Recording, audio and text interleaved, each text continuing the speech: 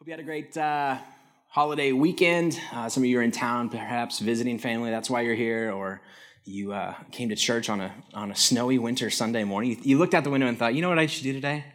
And it wasn't playing the snow with the kids. It was, let's go to church. Look at you, gold star. Congratulations, nice work. We're glad that you are here. However you found us and whatever brought you in this morning, we are honored you'd take time out of a busy weekend checking it out. With us, we are in part 4 of a series, teaching series. We teach in series around here, so spend a little bit of time on one specific topic till we jump to the next one. The series called On the Road. It's a series on, the subtitle of it is a series on restlessness or restless hearts. And the idea being with that is that we all have experienced our own fair share of restlessness. We've been on the proverbial road of life, coming in and out of relationships, coming in and out of jobs, coming in and out of holidays and years and all of that stuff, and with kids and different seasons of life, and there becomes restlessness, and what about this, and what about this, and it's not like you're not happy right now, you are, but we're chasing, we still chase, we do this like, I need more things. Is there a weekend in the American calendar that plays more to our desires than Black Friday weekend in America? This chase of, I'm not happy, but I could be, if only I could buy whatever it is that I think that I need because somebody told me that. Listen, we paid cash dollars for a paper newspaper this week, everybody. They still make them. I don't know if you know that. Because of ads. We're like, we just cannot get enough free ads on Facebook. I need Fred Meyer to tell me what I need to purchase and what I need to like buy in order to experience happiness. I'm not even sure what I can't live without, so please show me, Fred Meyer. Is it socks? It's socks, isn't it? It's socks. We'll go check that out. And then we buy the socks for half off, mind you, which is a screaming good deal. We make our annual pilgrimage once a year to Fred Meyer to see what they've done with the place. And be like, oh, this is very nice. Congratulations. And it wasn't socks. It wasn't socks. How could it be socks? How silly of us. It's not socks. It's a Theragun. That's what I need, is a Theragun. Instagram's telling me a Theragun. Happiness is just a Theragun purchase away. And if you're not familiar with what a Theragun is, here's my pro tip for you. Say it out loud one time. Your phone will somehow hear your voice and it will start showing up on all of your Instagram ads. And I know that because I mentioned it at the chiropractor's office once. I'm like, hey, what is that? And she says, it's a Theragun. I said, that's cool. I've been inundated with Theragun and off-brand Theragun ads for the last 3 weeks. I can't explain it other than they're listening in, everybody. That's what I do know. I'm fairly confident that Mark Zuckerberg is hearing me right now, talking about all of that. So I want to be a millionaire. So if you hear that, Mark Zuckerberg, tell me, figure out how to do that. I just keep saying that over and over again. So the idea behind the series and Desires and Chase and On the Road and Restless Hearts is this answering the question, or at least asking ourselves the question. Maybe it's enough to do that. I don't even know. But maybe it's enough to ask ourselves the question, what do I really want when I think that I want fill in the blank? So what is it that I really want when I really want this? And so for the first, in week 1, this is part 4 of a series. But in part 1, we kind of set the stage for just desires and you know, that kind of thing. And then we said last week, or 2 weeks ago, what do I really want when I want to be free? What do I want when I just don't want anybody to tell me what to do. I just want like a little bit of liberation. I want like the freedom that comes when you're 16, you get your car, when you just tell your boss to do whatever because I'm quitting this job and I don't even know what I'm going to do next, but I just want to be free of this. We talked about last week, what do I really want when I want to be noticed, which is a big feature for us with social media and everything else that we do. We just want to have meaning. We want people to look at us and be like, good job, you. And you're like, good. I'm glad that people noticed me. And that's fine. And we said from the very beginning of this series, we're not talking about these are like evil desires and you need to come and learn like routines, church routines to be able to like rid yourself of these desires. That's not the goal of it. We're always going to be on the road in this way. I think God created us. That thing was ingrained in us. We said last week that we've been ingrained with this. And yet we kind of keep going to the wrong source of what should be fulfilling for us. And it keeps under-delivering and we keep being frustrated at life and more restless. And there's a guy who wrote a book a long time ago, 1,600 years ago, a saint named St. Augustine. And he wrote this book called Confessions where he dealt with kind of this stuff. It's almost like an autobiography of sorts that is worked through. And it's been, I mentioned this last week, aside from the New Testament, no other book has shaped modern-day Christianity or Christianity as a whole throughout its history as much as Augustine's Confessions. So we've been kind of piecing through this. In case you didn't want to read it, I've just been highlighting a few things that have jumped out to me as I've been processing through this and reading this. So today, the part that stood out to me that I want to talk about and post-Thanksgiving is this idea. Oh, by the way, and this is, there's been some talk. He's got a lot of different versions of it. In the same way that there are a lot of different translations of the Bible, there are actually, his book is so old and so popular, translations of Augustine's Confessions. This has been the one that I've been using. So if you've heard these phrases and been like, I don't think Augustine would say those, like that modern way of talking, you're right, he wouldn't have, but this woman, Sarah Rudin, did a translation of that I've really enjoyed. And today we're going to be looking at a story that's going to explain why there are bites out of the pear, which is kind of a contrast between bites out of the apple. It's not an apple, even though Adam and Eve did the apple. This is his confession of something different. So we'll get there in a second. But I want to talk about, what do I really want when I want to belong? That's what we're talking about today, this idea of belonging. A significant piece of our existence is spent trying to belong. We buy things, we wear things, we say things, we watch things, we do things, we smoke things, we drink things, all for the chance to hear those blessed words, hey, why don't we?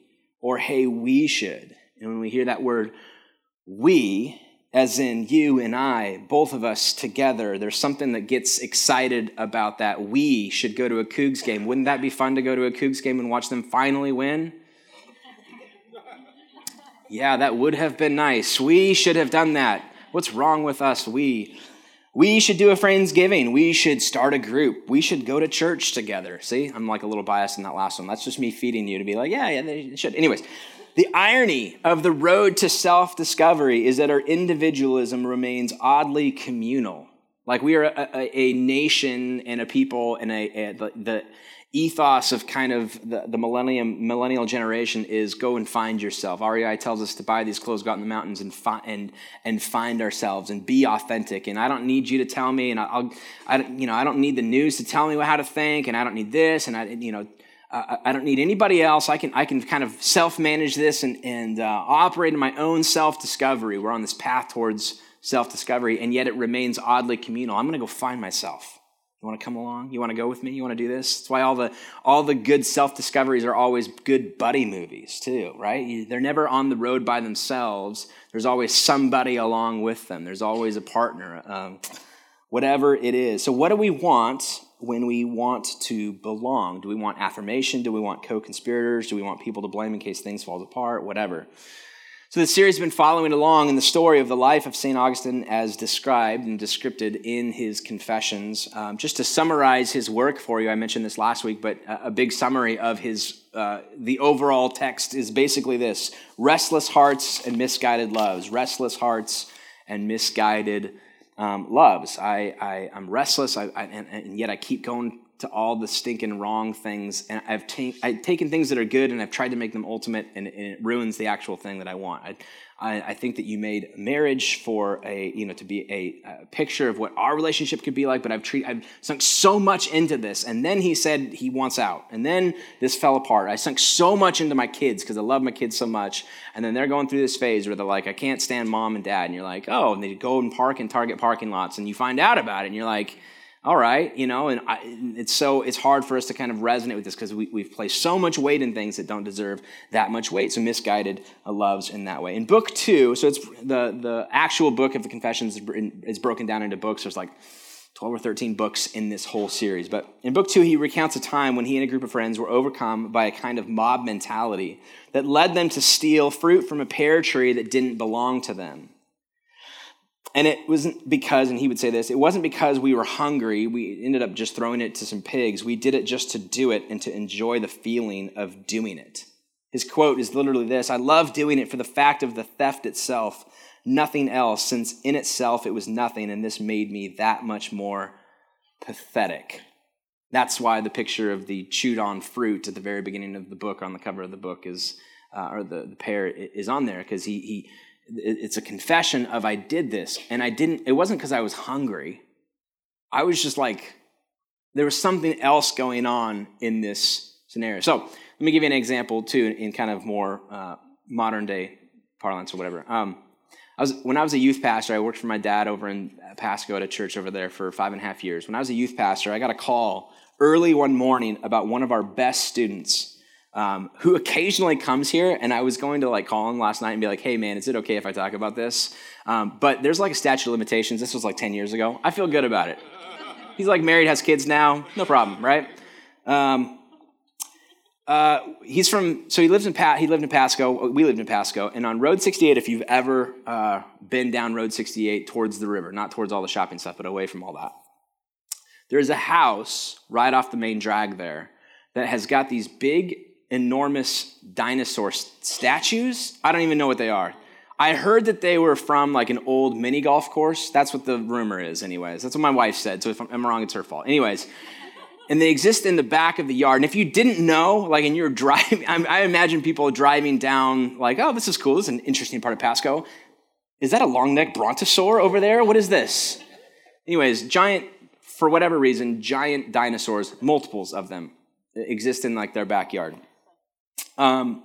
So Carl, did I already mention his name? I probably shouldn't have done that. Hey, Carl. Watching online. Hey, Carl. Carl and a bunch of friends decided one night to go dino-nap these dinosaurs, kidnap these dinosaurs, take them to Pasco High in the middle of the night, and string them up on ropes and hang them from the trees outside of Pasco High. And they got the dinosaurs. They got them all the way to Pasco. While they were stringing them up, Pasco Police Department came through, and they got busted for it. So that's why I feel like I can talk about it, because he already paid the penalty for it. I had to do a bunch of community service. It ended up being that these dinosaurs, they claimed that they were worth some enormous, stupid number, $12,000, $8,000, and they're like, oh, come on, for a dinosaur. Anyways, it was one of those things where it wasn't, and they wanted to press charges. It was a bad deal. It was a bad deal. And I remember talking because I get this call and I'm laughing about it. I'm also like, that's kind of funny. Nice work, dude. But also I have a responsibility. I'm their kid's pastor, and they were pretty involved in the church. And so whatever. And it was kind of one of those things that you sit them down later, and he's got a smile on his face. He knows he got caught. And you're like, what were you thinking? And the response is the same thing that you've asked your kids when they've done something stupid like this. It's this, that we were bored. We were bored. It's never I was bored. You do not do this in isolation. You're not sitting there playing video games and I think I'll go rob dinosaurs out of somebody's backyard. We were bored. We did this together. And then you ask them, why'd you do it? Why did you do it, right? And the response is, I don't know what you want from me. It felt like something to do.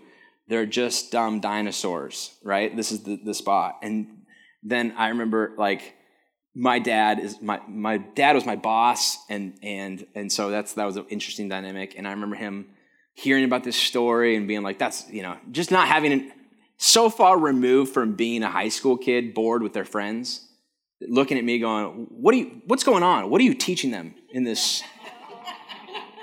I'm like, that's on me. That's my fault. We just finished a series on lawn ornament theft, so that's my bad. So that was interesting too. This idea of what were you thinking, right? And they're just dumb dinosaurs. That's essentially that's a legit response, because they are just dumb dinosaurs. And for Augustine, referring to this, we stole this fruit from a pear tree. Who cares about a couple of pears, right?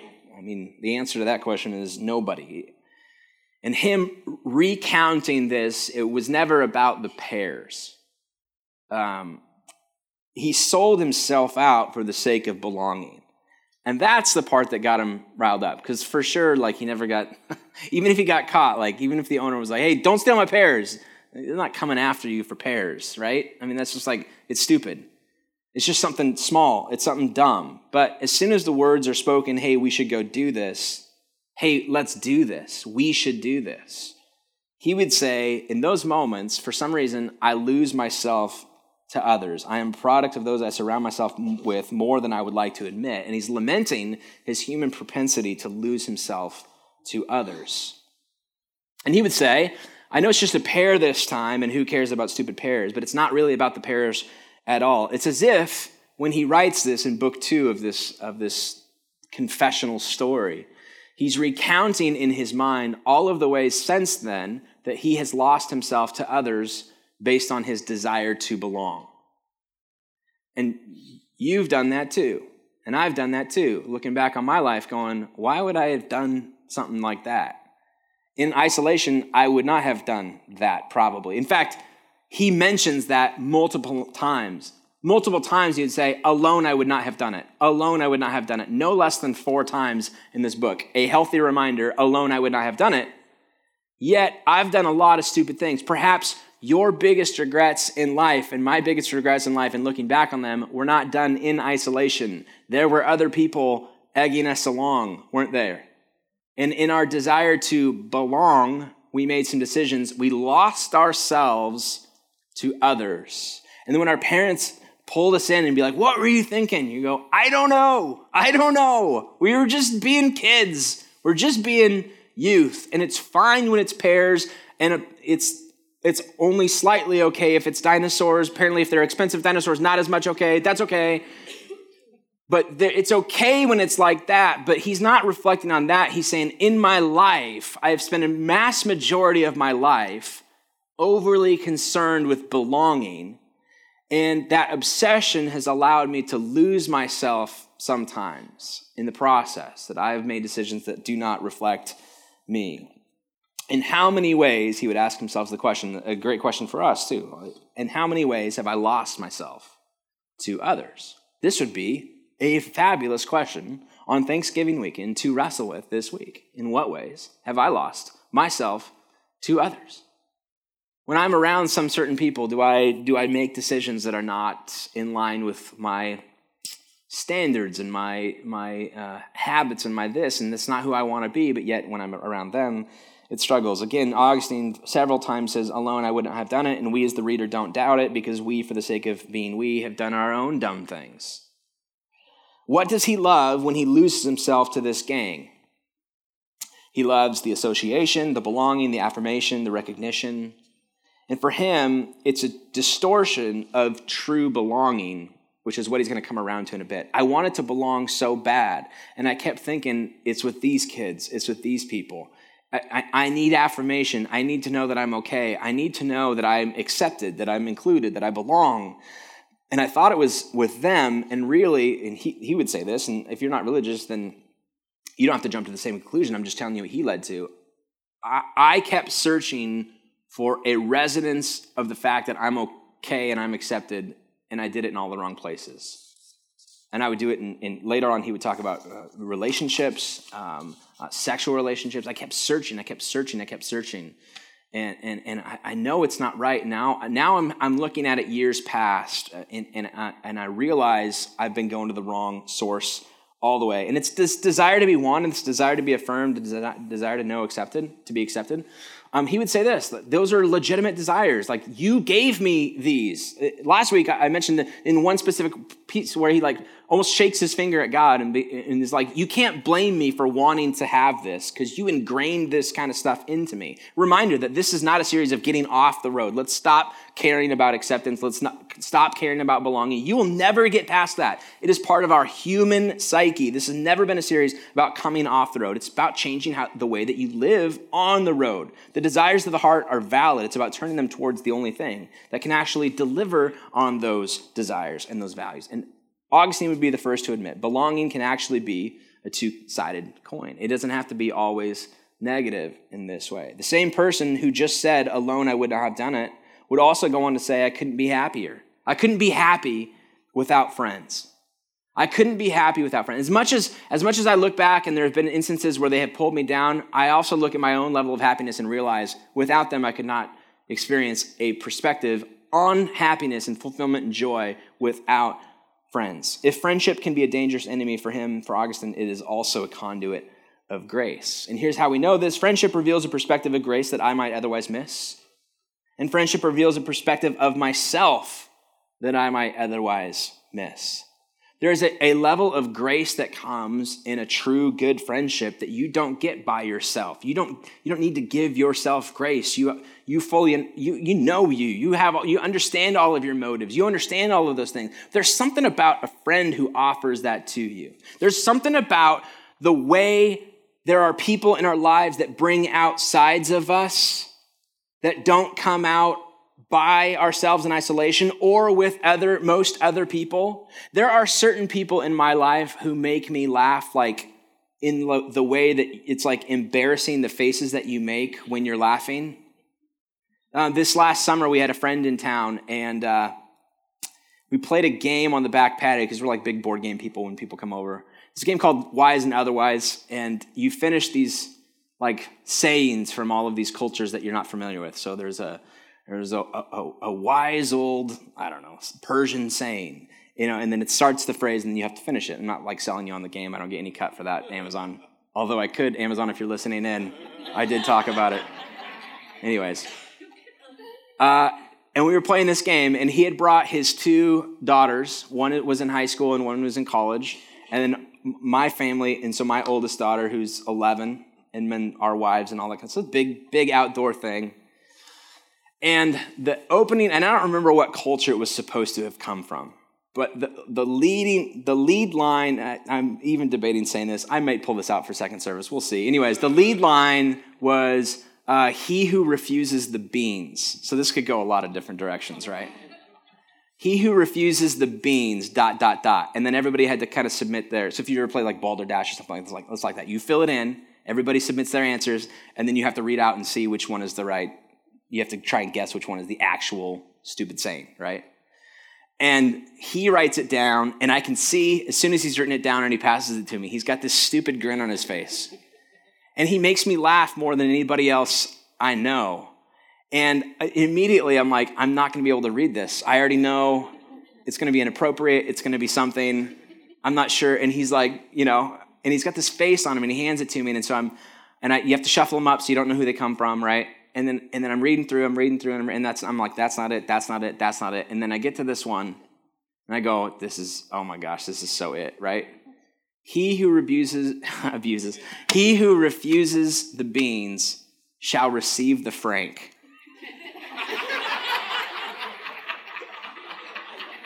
In front of his two college-age daughters and my grade school daughter, and I lose it. I lost it and everybody else doesn't understand because they're not seeing the same thing I'm seeing, except for Jeremy, who's like, "Go ahead, man. What's wrong? What's the matter?" I can't get the words out of my mouth. I can't do it. And I said, I lose this round. I'm out. I don't win. Whatever you want to do. Like he makes me laugh harder than, I rarely laugh out loud at other people. I don't know why that is, but anyways, it just has that connection. You have this too. You have that kind of person in your life. Whether maybe it's not humor. I value humor a lot, so that's a big thing for me. But for you, maybe it's the way that they talk, the way that they process through thoughts, because you value rationale or something like that, and you feel smarter around these people, or the way that they talk. It's just you buy into them. You believe them more than you believe other people. With other people, you're super skeptical, but with them, you're it just the things match up more for me, and I'm in on whatever it is that they say, and I feel smarter. I feel more there's resonation there with this kind of way of doing things. It can vary all over the place, but there are friendships, true friendships, that draw us into a better perspective of who we are. It doesn't always, Augustine would say, it doesn't always have to drag us down. It has that potential, but friendships can also be something that lift us up and make us a better version of ourselves, actually a more authentic version of what we want to be. And on the process of self-discovery can be an excellent tool. And it's funny because it's with other people, and we think we want to go find ourselves, and we do this in isolation, but the best way sometimes that we find ourselves is to be around the right kind of people who draw out the best in us. And he would say that's absolutely true for me. Friends are at the heart of Augustine's conversion narrative. They weren't seen as a threat to his authenticity. They were a lure in drawing it out of him. Friends who keep showing up, keep prodding him along, refusing to allow him to remain where he is, and prompting him to answer the call. In fact, this for him, it was not humor. For him, it was it was sort of a rationale. It was a, how do you connect the dots about my desires? Like I'm super skeptical about my own desires. I'm looking for answers for life's biggest questions. And I keep going here and everybody's like, oh, for sure, this guy knows the answer. And he's like, I'm not for me. I just don't connect with that. That's not me or whatever. And he keeps going around. He's like, I've spent my entire life reading all of the big fancy books with all the big fancy words. I've given me all the education that I thought this would help answer some of the wise sages of everything that's come before me, right? I've read all of this stuff. I've watched all of the films. He wouldn't have watched the films. But anyways, you know what I mean? Like I've done all of the things and I've never found it. And yet then he goes, then I found somebody. He makes this trek. He's born in Africa, moves to Rome, thinking Rome's going to be the spot. Then he's like, it's not Rome, it's Milan. That's where the emperor resides. I'm going to go there. He goes to Milan. And in Milan, he comes across the bishop or the pastor of the church in Milan. His name was Ambrose. And he goes, there's something about this person, the way that he talks, the way that he thinks, the way that when I'm around him, he draws out something in me that I think is a true reflection of myself. He says this in book 5:24. I fell in love with him, as it were, not at first as a teacher of the truth, as I had no hope for that whatsoever in your church. I love this. This is confession. He brought something out in me I knew I could never find at your church, God. Like, that system is so broken, I knew I would never find it there, but in him individually, I found it. Anyways, I thought that was interesting. But simply as a person who was kind to me, while I was opening my heart to take in how expressively he spoke. In other words, he admired the way in which he talked and not necessarily the content of it. He's like, I disagreed with the content, but his way of talking, he was so into rhetoric and teaching and all that kind of stuff. He's like, he was an expert in that area. And so I was drawn into his style before I bought into his content. But eventually that came around too, because I couldn't just sit there and watch good friends draw that stuff out. Good people, true friendships, prod. And they pull people and they present something in such a way that I am restless with myself because I don't like what I've accepted as normal and I want to become a better version of me because of the way that he or she lives their life. My heart to take in how expressively he spoke, there came in at that time, merely step by step, a sense of how he truly spoke. There was something about the way that Ambrose lived that challenged him to do things differently. Martin Heidegger is a philosopher who kind of talked about the differences in terms of authenticity and discovering ourselves. And this contrasting this idea of people, there are people in our lives who leap into situations and leap ahead, leaping in versus leaping ahead. Let me explain this because this is something I'm wrestling with even as the pastor of this church. We all have people in our lives who lead in such a way. They're people who leap into situations where we are struggling, who want to solve things for us. We call them helicopter parents. We call them people who don't allow us the agency to kind of make our own decisions for us. They want to come in and connect the dots for us. And it's fine when you're like 3 and you need help connecting those dots, but it's frustrating when you're like in high school and college. In college specifically, that's where you begin to see kind of more a hands-off approach. I'm going to allow you to kind of go off and think the way that whatever you want to think, and trust that if you're eventually like on this pathway towards discovering truth, that you'll eventually get there. But I don't want to like protect you and be like, no, that's wrong. Let me fix that for you real quick. That's leaping in. We're leaping in. They relate to me when others leap in my life. They relate to me in a way that takes over. It's an influence from others that robs me of my agency, makes my decisions for me, and turns me into a kind of puppet of the they. Often this will look like making things easier for me. They do it out of a genuine, I just want to make things easy for you. As a parent, you do things to help make things easy for your kids. I'll fill out that paperwork for you. You got a ticket, don't worry. I'll mail it all in. I'll pay for it. Don't worry. School-wise, let me do your homework for you. Let me do this. I want to make it easier for you, alleviating me of the burden, protecting me from having to face up to existential anxiety. The friend who leaps ahead isn't trying to fix things or alleviate the burden or disburden me of the choice I need to make. That's the difference between leaping in and leaping ahead. He looks at this and he's like, other people, when they've talked to me about religion, they've kind of tried to solve everything for me. They've tried to connect the dots for me. And he's like, I've just never resonated with that. For the first time in my life, somebody was there Their presence was felt. I admired the way that they did their job, but they didn't solve things for me. They didn't correct me when I was wrong. They allowed me to kind of suffer through like this long, windy pathway towards you, towards truth, towards this. That is authentic care. The friend who leaps ahead is one who's glimpsed what you're called to be and is willing to let you be uncomfortable as you wrestle with the call, who loves you enough to let you struggle for your soul, but is standing by with a bandage and a map.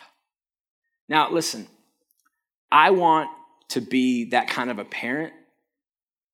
I want to be the kind of parent that I know I have a responsibility up to a certain age, and I don't know what that is, to kind of protect them and to deal, make sure that it's safe and all of that. But there's also an age at which they come, and I don't know what it is, and perhaps those of you who have been, parents longer than me and done this, and your kids are grown and gone, and they still they actually genuinely like coming home for Thanksgiving. So maybe you should be up here next week teaching us how to do this, but you allowed them, you've seen this, you have allowed them the agency to fail. And you didn't solve the problem for them. And in the moment, they may have blamed you and hated you and wrote all kinds of stupid things about you. And I can't believe you did this and slamming doors and do this. And you went to your room and you'd look at your spouse and be like, are we doing the right thing? Are we doing the right thing? Are we doing the right thing? And you don't know. It's a long-term play. But you're going to allow them to experience a little bit of failure, a little bit of something, a little bit of, life. Knowing, listen, I'll always be here. Here's what you do need to know. I'll always love you no matter what you do. And I'm always willing to help whenever you want to ask me for it. And there may come a point where I'm looking at them and be like, I have to step in now. I have to do this. I have to do whatever. But it's a tension. It's a battle. It's a paradox. If I do that, then I'm kind of losing this, their ability to operate as an adult, and my responsibility as a parent is to raise them to make adult choices, not to make their decisions for them. As a church, I presented this thought to our board at our last board meeting as I was kind of reading through this and prepping for this series. And I was saying, what kind of a church do we want to be?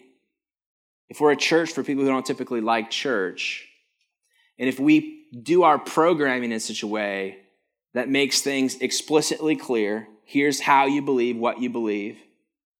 We're going to be very quick to shut down any heretical thoughts or heretical teachings. Maybe you are part of a church denomination. This is, by the way, a lot of churches are like, for your sake, here's what you need to know. The Catholic Church forever had the Bible locked on a chain on the pulpit for hundreds of years, because they're like, this has got so much good stuff in it, but it's dangerous in the hands of people who don't understand it. We've got it. We're good. We know Latin. We'll teach you how to say it, right? Then the Reformation comes along and be like, put it in the hands of the people. At least let them experience it. Are they going to read something and be like, oh man, the mark of the beast is definitely Amazon's new Echo Dot, because it's got all this, and there's numbers and there's things, and you read it and you go, that's wacky, it's out there, it's whatever. There's going to be some failures, absolutely. But for the most part, I want to be the type of church that doesn't hold your hand through the process necessarily, but is a safe enough place to be able to give you the wiggle room to kind of explore, to kind of go this way and that way, but you always know you got a safe place to come home and challenge yourself and grow kind of in that way. And Augustine would say, listen, those are the kind of people I want to surround myself with. That's the type of care and friendship that I expect from true friendship. Paul would write about this. Last week, I mentioned Paul writes the first letter. He has this correspondence that's been kept for us through church history with a church in Thessalonica. It's known as 1st and 2nd Thessalonians because there's two different letters.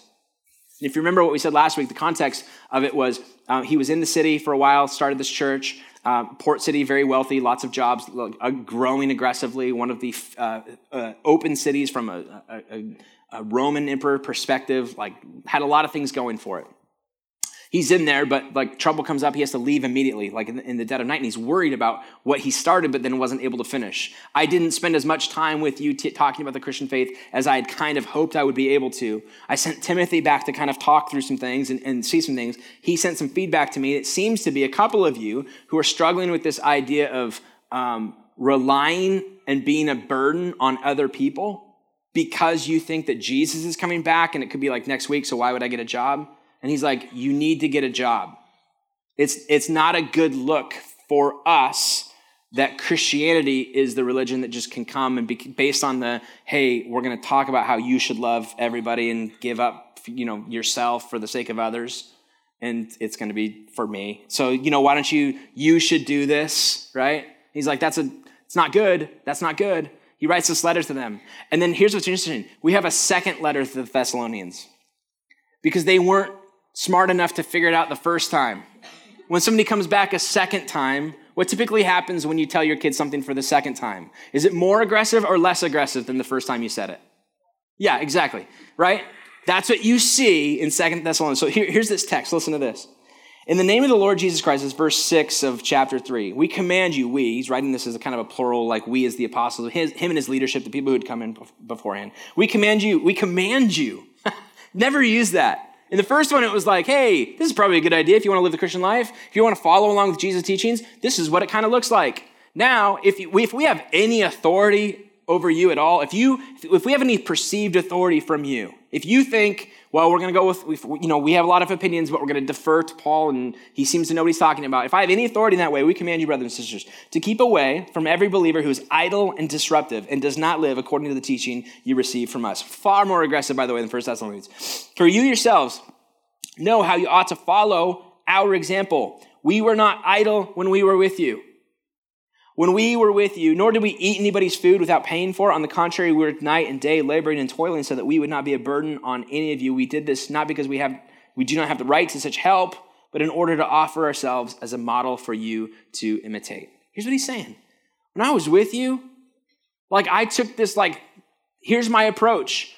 I'm going to encourage you in this way, but I'm also hoping that the way that I live my life inspires something out of you. I could have been like, hey, it's really kind of appropriate for somebody who's like a traveling kind of minister in this way to do some sort of an offering or some sort of funding. I'm going to do the work of the ministry so that, you can do this or whatever. But I didn't even do that. When I was with you, I lived my life in such a way that hopefully you saw it, were inspired as a result of it. Now I realize that didn't take. I have to be more aggressive. I have to be more like, if there's any authority there, I command you to do this. But what he's saying is this, I had an authentic care.